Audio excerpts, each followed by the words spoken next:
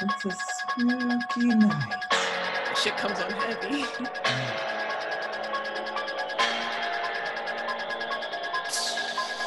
Lock up your kids, lock up your wife. Don't light up your lights. Make sure nobody. Look, I was like, where are you going with it? I was trying to figure it out. Oh my gosh. Welcome everybody to Shit Black Girls Watch with the phenomenal and amazing host, yours truly, Nia Danae, along with my amazing best friend, Trish. Okay, that's where we're going? Okay. Yes. It's the Halloween episode. Let me get my shit off. Yes, this is the Halloween episode. And before we get into that, we just want to say thank you so much, you guys, for listening to the podcast. Oh, yeah. As Trish previously stated to all of our 3 or 4 listeners, well, I'm happy to say our first episode, we had 30 listeners. And I'm really hyped about that. You should be, man, because that's definitely more than I anticipated. Right? Not gonna lie. And so we're only going up from here. So thank you so much for tuning in. Make sure you guys continue to listen on Apple, Spotify, Anchor, or any other podcast apps that you are tapped into. Also, make sure you guys leave a review because you know them 5 stars hit better than anything else. Leave a comment, leave a review. It is really appreciated. All right. So let's get into our first segment of this show. As usual, we start the show off with our Black Unicorn. I'm so excited for this Black Unicorn. I consider him a Black Knight, but I will let you go ahead and talk about who it is. All right, yeah, man, I'm super excited about this Black Unicorn. Jordan Peele has become one of my favorite, if you didn't guess, it's Jordan Peele, that's the Black Unicorn, but he's become one of my favorite screenwriters. And it's interesting because the movie everyone knows him for, Get Out from 2017, was actually his second feature script. So I thought that was pretty, yeah, I know. What was the first one? Educate us. Well, I don't have that information, but Damn that's it, definitely Google it. But because I was like, the first one was so like obscure. I was like, I'm not even gonna remember that shit. But I remember thinking like, damn, that was only his second. That shit was a masterpiece. I wonder if that one was a psychological thriller as well. Yeah, so I just looked it up. It was actually Keanu in 2016. That was the that first damn one. Cat movie was his first movie. Girl, look, he only went up so from there. Surprised. No, it's I never watched that movie, so I can't really say if it was good or bad. But it's just surprising because we know him for these psychological thrillers. Yes, is a new term that you put me on that I didn't know now exists. Social thrillers. Oh, social thrillers. Okay. Yes. So he did Keanu, and then right after that, he came and hit us with that fucking haymaker of Get Out. Then in 2019, he gave us Us, and he's actually one of the more recently, he's one of the creators with Misha Green of Lovecraft Country. So he's just putting out consistent work these days. And of course, he is the first Black writer to win an Oscar for Best Original Screenplay for Get Out. But you were talking about social thrillers. He actually, for the Brooklyn Academy of Music, they did like a film series. He did The Art of the Social Thriller. He listed 12 films that basically inspired Get Out. And I thought they were really interesting films. So I'm gonna name all 12 and y'all are gonna sit here and listen to it. Rosemary's Baby, Night of the Living Dead, The Shining, Candyman, The People Under the Stairs, Scream, Silence of the Lambs, Funny Games, Misery, Rear Window, The Burbs, and Guess Who's Coming to Dinner. Those were the films he said that inspired him to make Get Out. All those are actually pretty good horror movies. I've probably only seen one of those movies because I feel like I'm a wimp. The Shining is overrated. Funny Games is a great movie. It's really like disturbing and kind of fucked up, but if you're into that type of shit, Funny Games, Silence of the Lambs is a great movie. Candyman was great. Night of the Living Dead, the original, I remember watching it at my grandma's house. That shit was in black and white, but it was really good. And I think that was the first time, and we'll talk about that in a little bit, like I seen a Black guy as like a lead. And Rosemary's Baby is good if you can sit through like a fucking, basically it's like the length of a Lord of the Rings movie. Jordan Peele's also one of my favorite people because of like how interested he is in supporting Black narratives. He was talking about his own films, and he was basically saying he's not going to cast white people as leads in his films because he says he's already seen that movie. Like he's not interested in casting white leads. So he is. Yeah, I know, More right? power to the people.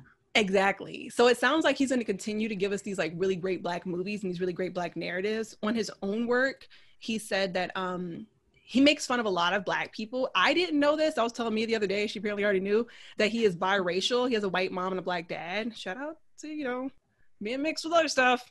So he said that he makes fun of all types of Black people because he was saying what we've basically been saying on the pod is that Black people aren't a monolith, and he understands that. So he wants to make sure he breaks down all aspects of Black people. And I thought it was really interesting.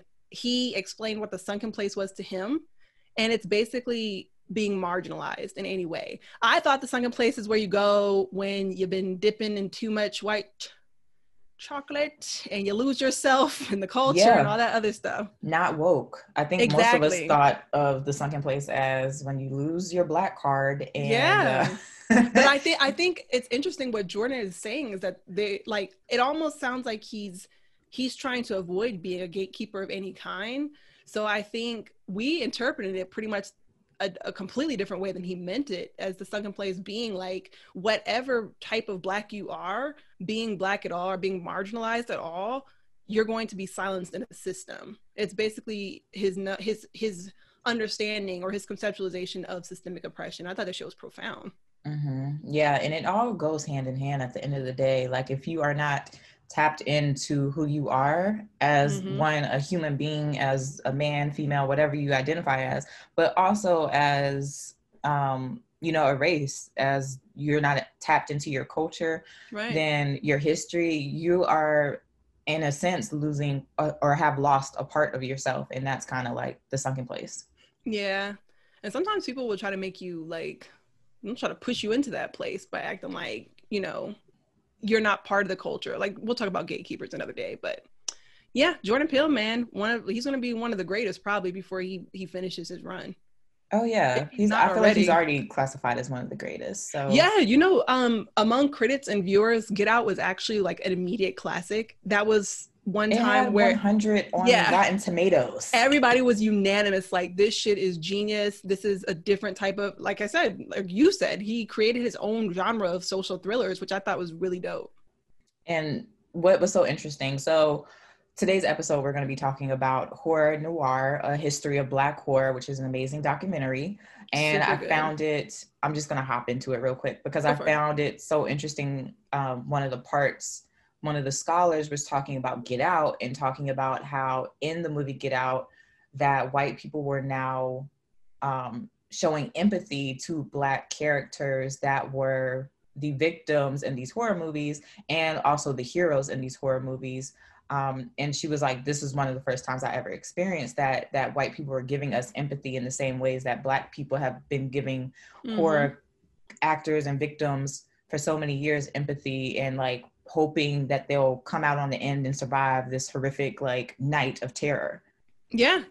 And I don't know if you got the chance to go see it with like other Black people, but watching that movie in a theater with other Black people was such a great viewing experience. I remember like when they got pulled over by the cops, and I was so fucking scared for him when she was like, there was this moment where I felt like it's an affective experience amongst Black people, and affective is dealing with your emotions. It's not something that's necessarily tangible or something that you can prove. So it was an affective experience amongst the Black people in the room. When she started mouthing off to that officer about his like, oh, he doesn't need to show you his ID. I was like, bitch, if you don't shut up, be quiet. You can't say that. Right. You are going to get him shot. Here. He's going to get pulled at all. And I was like, I was so scared for him because I was like, only a white woman would think that this is like, it's her privilege to recognize this is a safe space for her. But I was like, this could turn on him at any moment. And I feel like that was one of those experiences where like, if you got to see it with other Black people, it's like a nice shared experience, a nice shared Black movie going experience, because you understand certain things that the white audience isn't going to get. Yes, for sure. So getting into Black Noir, this was something that you suggested. Yeah. It is also free on Shudder. Shudder, give us a paycheck or something. Right. Check, but bro. You can watch it for free. It's so amazing. And I'm a very big documentary person. I love just like being able to sit and watch something and learn. And this to me just had so many bullet points. Like I was trying to take notes and it was just so much information, especially because they started from what you can consider the first Black horror movie for Black Americans being The Birth of a Nation. Oh, that movie's so disgusting. It's so disgusting, and unfortunately, it is the blueprint of America. Unfortunately, it definitely is, in a sense of like how the whole story was basically how the Klan was this heroic group of people, and a Black man rapes a white woman, and you know the Klan saved the day. And this shit could only happen at the time that it came out because it's absurd. But they depict Black men, and this carries on today. And this was, you know, this was a predisposition of being classified this way in slavery. But they classified them as like savages, and they're oversexed and, you know, violent. And then they're just monsters, basically. So it's so interesting the way Birth of a Nation used us as the monster in that movie. And it was based on nothing but the fact the guy was Black. I mean, you know, in the rape, but of course, you know, they set it up in a way that would demonize Black men. And that shit is carried on, man, for years and years. Yeah, it has defined race relations to this day in America and throughout the world. They transitioned from that into talking about the first Black filmmakers in America, which, you know, some of the greats, and probably one of the first Black directors is Oscar Micheaux. They also mentioned Spencer Williams. But getting back to Oscar Micheaux, I did a video on him. You guys should check it out on TheRealEffect.tv. But I did a video on him about, you know, 4 Black activists that you should know. And he is literally the first Black film director where he created I think it was over like 40 or 50 films, all dealing with, you know, being movies of race films, which were primarily movies made for Black audiences back then. You know, he did silent films, he did all types of movies, but the thing that was so amazing about him is that he was telling primarily Black stories in the 1930s and 40s. And he wasn't bashful about anything. He was talking about abortion. He was talking about job discrimination. He was talking about, you know, racism, all these different layered things that we hadn't been able to see as Black people in cinema, in black and white or in color. So he, just seeing that they mentioned him was just a beautiful thing. They also mentioned Spencer Williams, who was another Black man that created a lot of films in that time, race films as well. I don't know much about him. He was primarily an actor. You might know him more from his acting, but he also did a lot of films behind the scenes. So this documentary was just so beautiful to me because it really broke down our history in film, but from the horror perspective. They talked about a lot of different shit in that doc. They talked about like we talked about tropes, of course, but they talked about like the tokenism in Black horror or in horror movies in general and how Black people were portrayed. And I like that you had mentioned like the scared dummy, the servant. They have a couple of different categorizations, the voodoo priestesses, and there's just all these different ways that we were categorized and how we were used in film that was not necessarily to our benefit at all, and probably still contributes to a lot of the stereotypes we're talking about today, especially when you talk about like ritualistic, like magic and things like that, and crystals, and they've turned it into like, you're doing voodoo and it's all Black magic and it's somehow related to demonic, you know, relations and relations with the devil. It's just even down to, it wasn't just Black people, as you know, of course, the Native Americans, which you are actually Native American. No, not Cherokee bitches. She is Lumbee.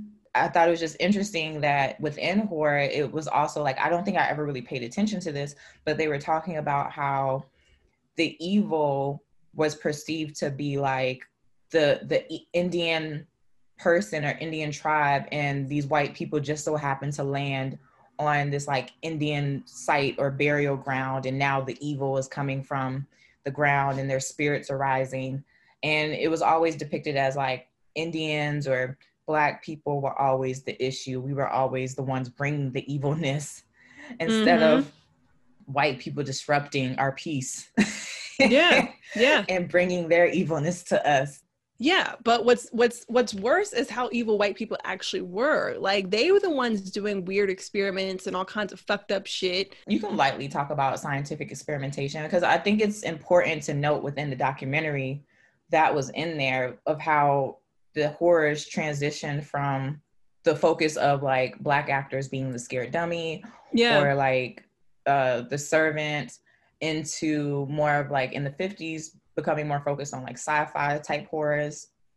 And within that, instead of us being humans, we started becoming like the aliens or the gorillas or the Frankensteins. Like, we were supernatural now in these horror movies. You know, you watch that stuff, and sometimes when I watch, like, you know, the older Black horror movies and some of the older, you know, Blaxploitation and things like that, it's almost judgmental, and I'll admit that. I do kind of wonder, like why did y'all accept certain roles? Like, why did y'all want to do these things? And because at some point it switched from white people in blackface to actual Black actors doing these things and portraying us in a certain way. And, you know, that gets off the topic of horror, but I think Loretta Devine said it perfectly when she was talking about, like, you know, tokenism. And she said that it was her getting put, like, it was her accepting the opportunities that were available. Mm-hmm. And when she put it that way, because she was, you know, I was actually talking about that movie in one of the other episodes about Urban Legend, mm-hmm. where she was on the college campus and all white people were killing each other. But, you know, she talked about that. And the way she said that, I was kind of thinking, okay, well, they're doing the best with what they have.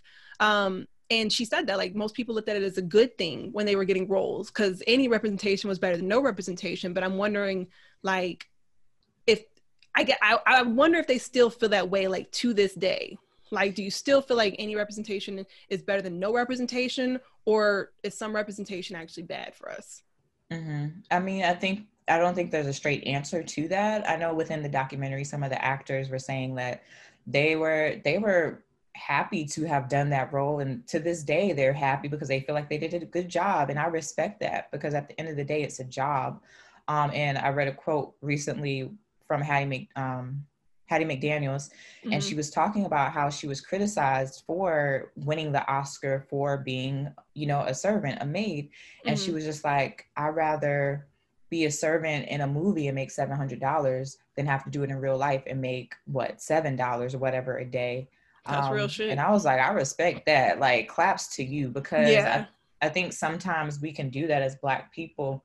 We will judge each other and side-eye mm-hmm. each other based off of opportunities, not understanding people's personal experiences or why they're doing this. And if she hadn't have done that, of course somebody else probably would have done it, but mm-hmm. would they have won? Would they have opened up a lane to show, you know, how graceful and how powerful she was, and have opened up an opportunity for other actors to be on screen as well? So, I mean, it's a double-edged sword to me, but I think it's a valid question for sure. So basically what we're saying here is go watch Horror Noir if you can. It's a really good depiction of Black people in horror films throughout history. Wait, sorry, were we done? I wanted to talk about it a little more.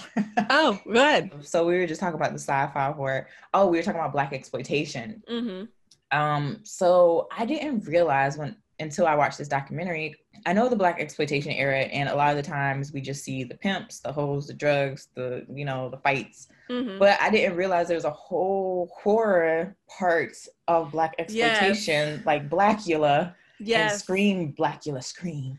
Yeah, Blackula was what? Was that the world's first horror movie? They defined it as being the world's first Black horror film defined by society. I feel bad because I have not seen Blackula. I have not seen Scream, Blackula Scream. I feel bad though, because I feel like after watching that, I've been meaning to. I just haven't gone around to it.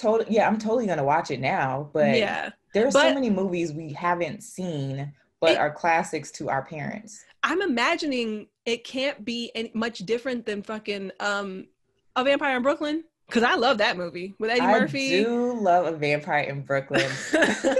Like when I think of Blackula, for the longest, I'm thinking they're talking about Eddie Murphy and Vampire in Brooklyn, but that is not what people have been talking about.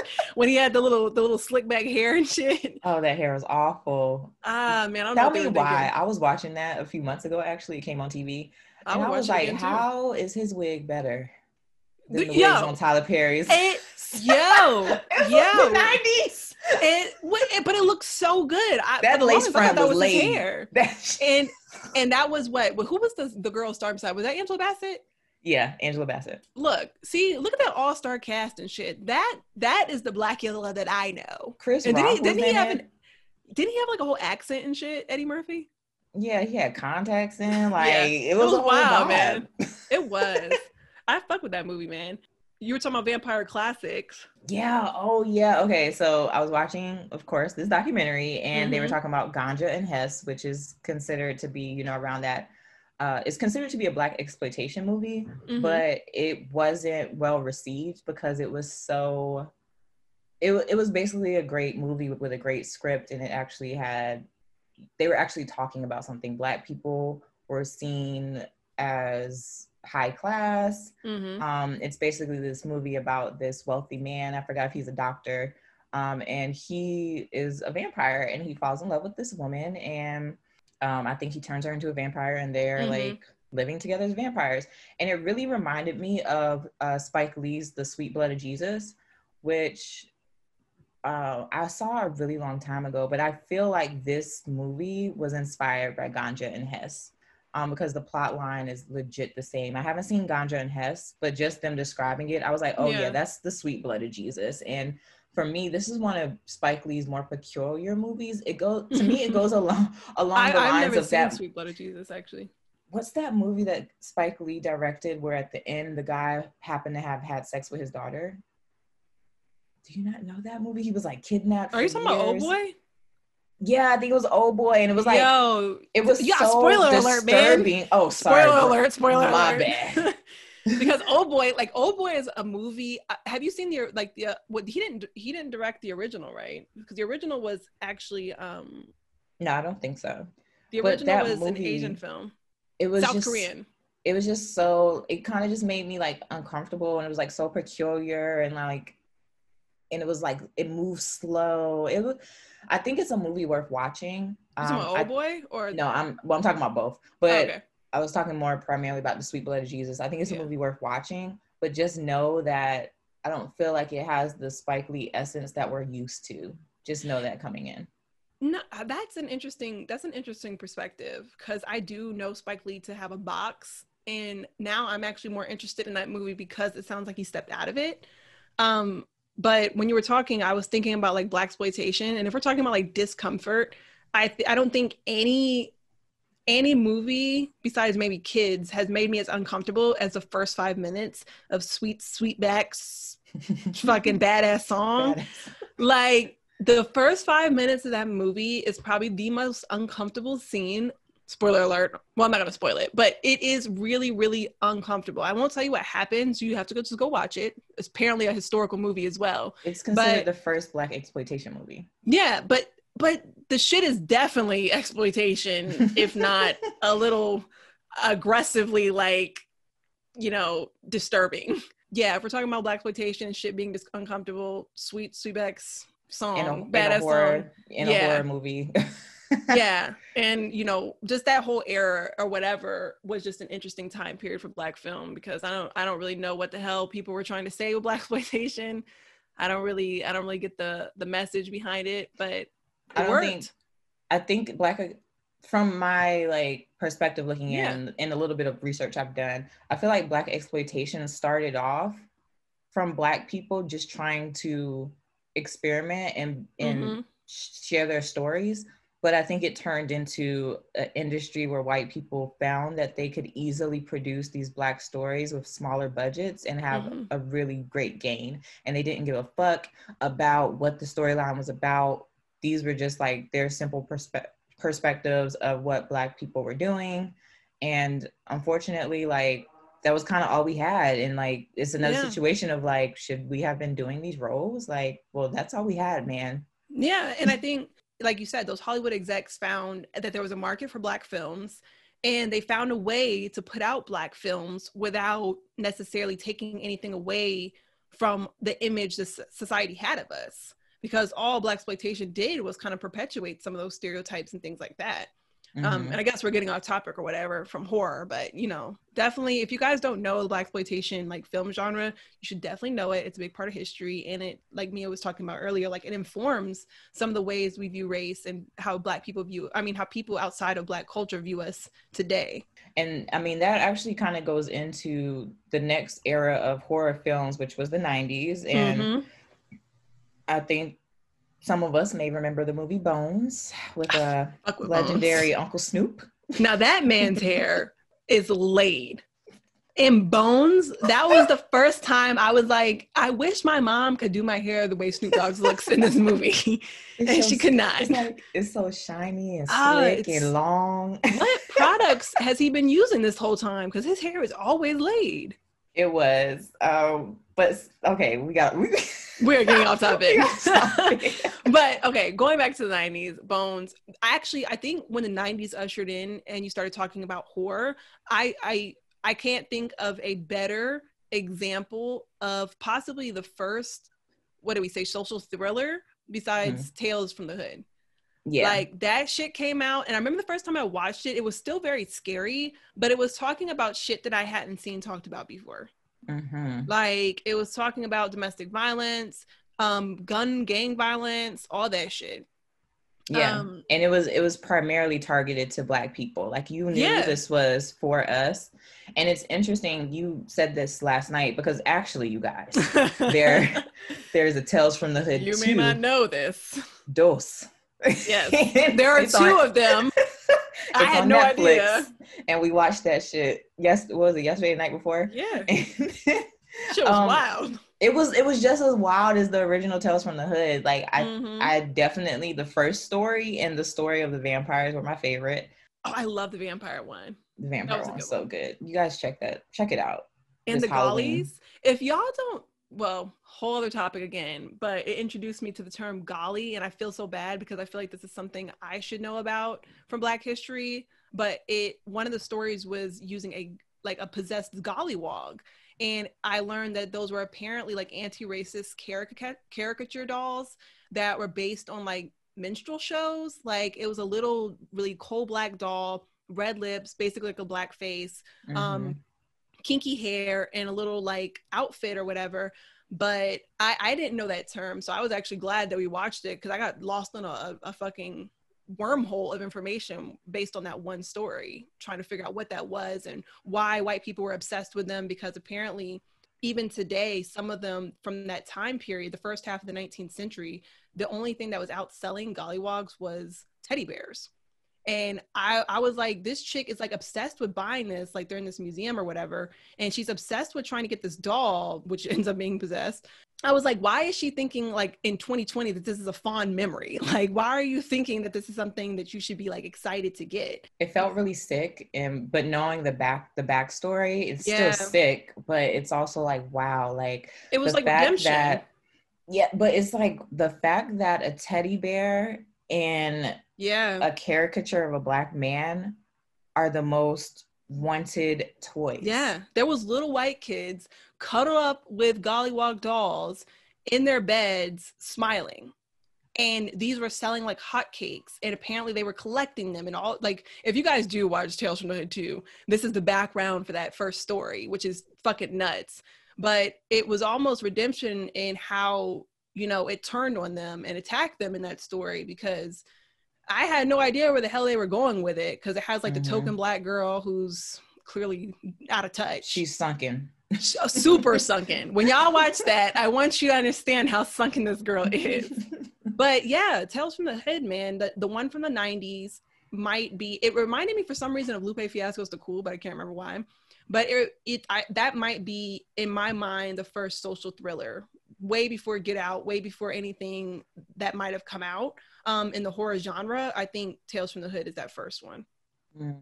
And also there's Tales from the Crypt. I'm not gonna lie, I don't remember much of Tales from the Crypt. Just that creepy ass dog. Just right? laughing and shit. And I just remember my parents watching it and then I would have to leave the room. This But is gonna sound wild, but I remember there being a lot of sex in Tales from the Crypt. I just don't remember why I remember that. Was Tales from the Crypt like a dirty HBO show?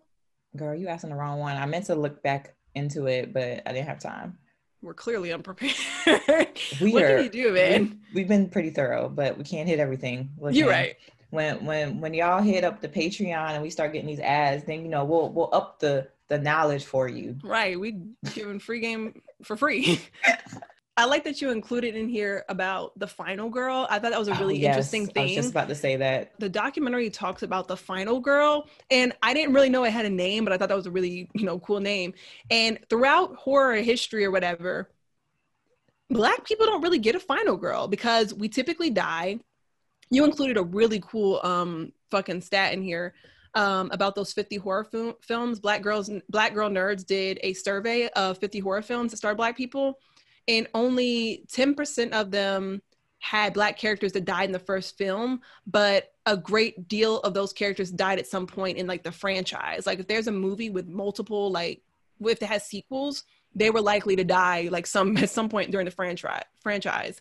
So yeah, it's interesting that they gave the term final girl for basically the girl that outlasts everybody else during the horror film. She's the last one standing. That is the final girl. And we didn't get one until Jada Pinkett in Demon Knight, the Tales from the Crypt movie. And that was like, we're still constantly breaking these like racial barriers and, breaking these records for things. So she was the first final girl in a horror movie from Tales from the Crypt. So go Jada Pinkett. And she would be the first final girl. Perfect, Jada. And actually, it's interesting now that I'm thinking about it.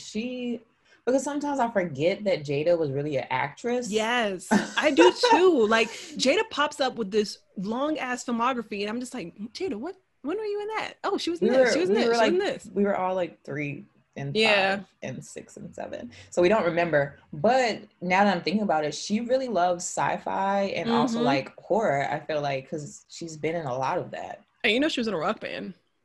Oh yeah, I forgot about that. You want to talk about Black girls not being a monolith? Jada Pinkett she's into some shit, man. All right. So not gonna lie.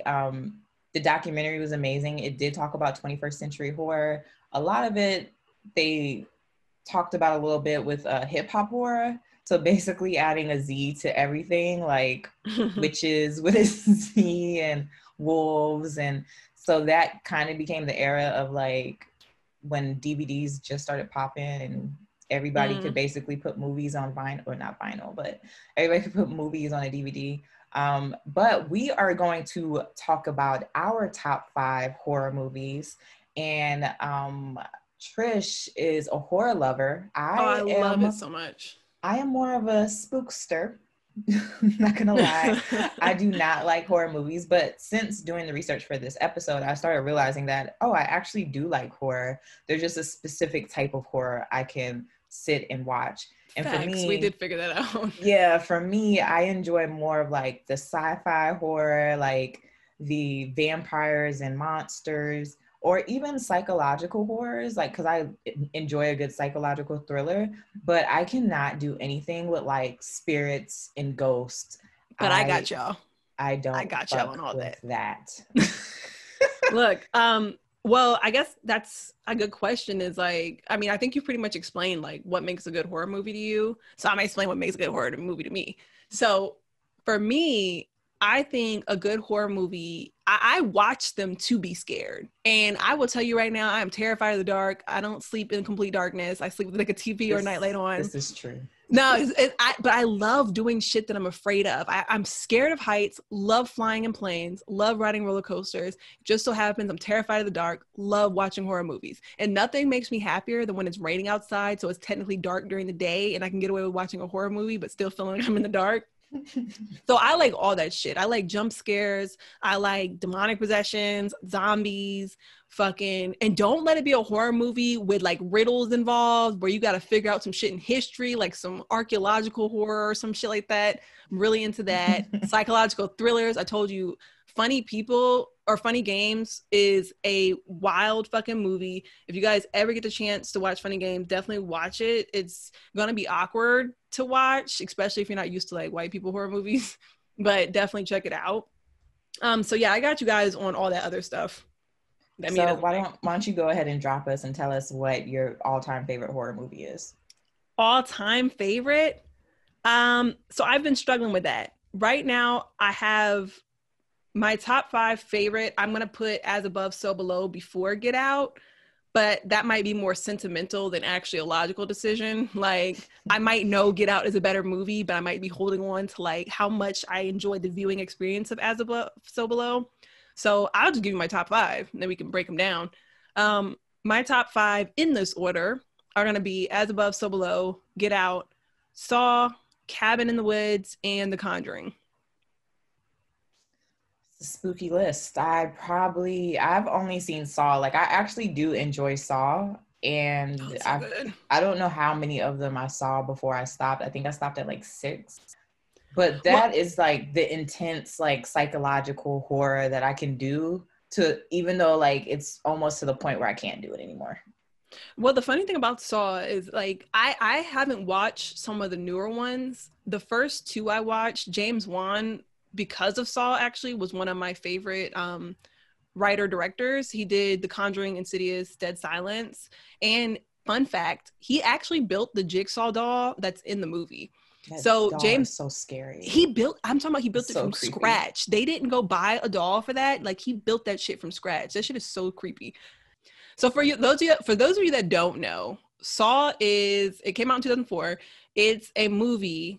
I won't give any spoilers, but basically 2 guys wake up in a bathroom and there's a dead guy in the center of the floor, and they realize they're part of a game where they have to escape the room in order to survive.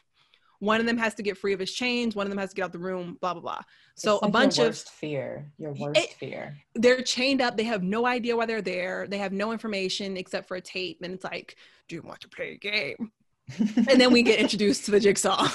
So the Saw franchise is built on this. I actually learned a really interesting term it's called depraved heart or indifference murder, which is basically a type of murder where you don't actually kill someone, but you put them in a situation where their death is likely, and you can be charged with murder that way. It's almost like indirect murder. I had no idea that was like actually something you could be charged with, but basically that's the kind of killer that Jigsaw is. And I love riddles. I love some competition killings. I love anything where it's like, never have I ever, or like that circle. It's like there's a horror movie, The Circle. There's a couple of them where, you know, there's an end goal and you have to win, like you have to beat something to stay alive. I love a competition like fucking horror movie. So Saw becomes that. So yeah, I really fuck with it, man. It was the first movie I remember the first time I watched Saw, and I remember once it turned off, I was so completely mind fucked that I couldn't stop thinking about that movie for like a week. Agreed. Like it was so fucked up, that movie. Saw is one of those movies where you actually kind of remember the first time you saw it. Yep. Because for a while, I had a boyfriend and we legit, like, we would have to go see Saw together. Like, It was like 1 through 3 we had to go see together. And even we broke up and we still went and saw like Saw 3 together. It was like our thing to do. My ex was the good thing about my ex was that, you know, my ex, but the good thing about him was that he really loved horror movies. Well, we like going to movies in general, but he loved watching horror movies. So it was always dope that we can go watch shit like that together. You want to go ahead and give him your top 5? I don't know what my favorite is. I'll probably say my top are The Addams Family. Go for it, man. And I legit, like, anytime this movie comes on, I'll watch it. Like, I just really enjoyed The Addams Family. It's a good movie. I love the main character. Like, I'm down for anything vampires and witches. Like, I can relate a lot to Wednesday. She's like an entire mood for, if you're introverted, you're probably Wednesday. A lot like Wednesday. I love how she don't play any games and she'll still like spook you and stuff, and like she's just fuck around, man. Yeah, she's just not bothered, and that's how I be wanting to be. I even tried to watch the new Addams Family animation. Yeah, I didn't have an interest in that one, but I just wanted to see if it was like similar because I also do enjoy animated movies, but Mm-hmm. it just wasn't hitting it for me. But so yeah, The Addams Family is definitely a top. Practical Magic, I love that movie. That would go hand in hand with like Hocus Pocus. Like Practical Magic is actually a really good movie. it's I so really good, and love I that love movie. Sandra Bullock. I could watch her. Like I'll always watch Sandra Bullock. I'll be Same. fucking 80 years old still watching Sandra Bullock. Wasn't it Sandra Bullock and who was it? Nicole Kidman? Who was her sister? Was it Yeah, Nicole Nicole Kidman? Kidman. Yeah. What a great cast. Yeah. And okay, so next we're getting into Queen of the Damned is up there, but I feel like I would low-key want to switch that out with Vampire in Brooklyn. Mm-hmm. Just because 90s movies just has like it had such a vibe. Like Vampire in Brooklyn had the same style and feel as like fucking Booty Call. You know what I'm saying? Like they all had like a certain feel to them, and I'm like, I'm with it. I'm cool with that. As we're thinking about, sorry to interrupt. As we're thinking about Black vampire movies, would you pick Queen of the Damned, Blade, Vampire in Brooklyn? Blade! Oh my god! How could I forget about Wesley Blade? motherfucking 1, Snipes, 2, man. and 3. Fucking Wesley Snipes body Blade. Oh my dad, gosh. I swear my dad thought he was Blade for a while. But when Wesley Snipes came out and he was out here killing vampires and all this shit, man, that was a good ass movie. I think we went to see Blade in theaters, or we might have rented it from Blockbuster. I don't remember. Y'all remember Blockbuster, man? I love Blockbuster. That was such a fun experience. Like going to go rent a movie from Blockbuster was amazing. Every weekend. And you might get snacks, right? Yes, you just got to return it on time. Oh, I love the snacks. Oh, I love the snacks. They're my favorite part. And then Redbox hit us. And then Netflix hit us. Yeah, now we just be at home with no snacks. Well, I be having snacks. I'm not gonna lie to you. Because I'm definitely the type of person that likes movie theaters close by to restaurants and shit. So I can sneak like a certain like it's cool to be able to go into a store and like look and like talk to. It's an experience. It's an experience that our kids will never know. You can rent video games. Whatever. We're getting on topic again. Video games was hitting. Okay, sorry, we sidetracked. All right. Yeah, I'll be all right. Next on the list is Gothika. I liked Gothika. I really like Gothika, and I know I said I don't fuck with spirits, but for some reason I could tolerate that. Maybe because it was Halle Berry, but I enjoyed that one. And then The Invisible Man is definitely one of my new favorites. Yo, you watched the new one? You're talking about the new one, right? Yeah, I'm talking about the new one. Because the original one had Kevin Bacon in it. But I actually enjoyed the new one more than I enjoyed the old one. That's probably a controversial opinion. I haven't seen the old one, but the new one, yeah, it really got me. It was good. And I love the lead actress. I forget her name. She's in The Handmaid's Tale. I wish I knew her name. Everything I've been starting to love lately, she's been in it, and I'm like, okay. She's also Peggy from Mad Men. If you guys talk with Mad Men, we'll get to that eventually. But fuck with Mad Men. So yeah, The Invisible Man. I will tell you what I don't fuck with. The movies that turn me off from horror were definitely The Skeleton Key.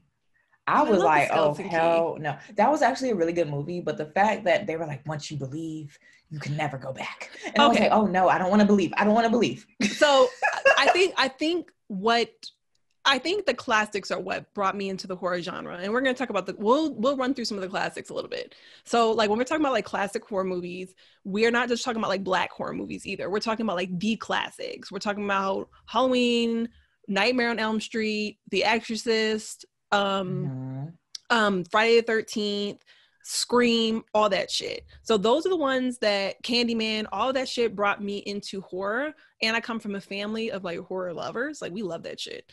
So the only thing we couldn't watch in my house growing up, I had to wait till later, was The Exorcist, because my mom was of the belief that if you watch horror movies about like spirit stuff, the spirits will enter your house through like the TV. Exactly. That's how I'm feeling. Yeah, she said because she said she watched it and it fucked her up. So she was like, y'all can watch The Exorcist if you want. First of all, my parents should have done a better job monitoring what we were watching as kids, because we were watching this shit when it came out. So we couldn't have been like more than 7 or 8. And we might have been younger in certain cases when we were watching fucking Child's Play. First of all, the only Exorcist movie I've seen is The Exorcism of Emily Rose.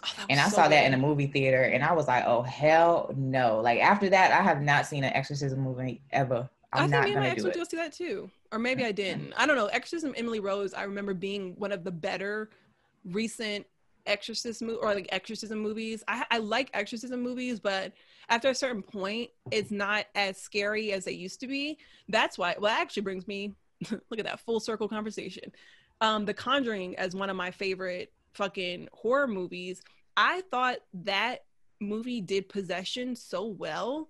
It was ridiculous. That's where we got introduced to, like, if y'all don't know, The Conjuring was basically the movie that introduced us to Annabelle the doll, because everybody seemed to like that more than they appreciated like the actual movie. But that creepy ass doll that got all those terrible spin-off movies, because the Annabelle movies are trash. But basically it was the Warrens, and they were like paranormal investigators, whatever. They had that entire museum about like different possessed shit. But The Conjuring is a really good, if you're talking about like more recent possession movies, if y'all fuck with them, if y'all are allowed to watch them in your house, definitely check out The Conjuring, because I feel like that was one of the ones I watched and I walked away scared, like when I watched that movie. And yeah. It's not easily done. Too. I'm getting the chills just talking about this shit. Like, oh my God. The lights are on. I'm in the other room. Well, let me go ahead and get the spiritual shit out the way then. Let's talk about As Above, So Below. I was telling Mia the other day, if y'all did your summer reading, if you were in AP English classes, or if you weren't in AP English classes and you'd read the honors classes or whatever, the summer reading list probably had the Divine Comedy on there somewhere in Dante's Inferno. If you know Dante's Inferno, then you'll really like As Above, So Below, because it's kind of based on the 7 layers of hell, or the 9 layers of hell that is outlined in Dante's Inferno. And there's a lot of parallels because it's this group of white people. Don't know if I needed to say that, but it's a young archaeologist, and she's exploring the catacombs of Paris in search of the Philosopher's Stone. If you don't know what the Philosopher's Stone is, it's basically an alchemy stone that's capable of like literal rejuvenation of like injuries and shit, and it can also turn metals into like gold. So she's looking for this stone for obvious reasons. And they actually did film that movie in the catacombs of Paris. But basically there's different parallels, because there's actually 9 like layers. They have to go deeper and deeper into the catacombs or whatever. And you realize like they're going into hell. And there's so many different things, like even the gate that they enter, it says, abandon all hope, ye who enter here, which in Dante's Inferno was the entrance to the gates of hell. So I hope I've stimulated you enough that you go and check out Dante's Inferno, or at least check out the movie and learn a little bit about that, because it actually is a really good read. It's a really good watch too, and that shit is pretty scary, especially if you get like claustrophobic watching people filming in like small spaces. It adds to like the anxiety, and I'm a person who gets like that, so I really enjoyed that movie. To this day, like I watched it literally like a few days ago. I watch it a couple times a year. You weirdo. I know. It's a good movie, man. It's a good movie.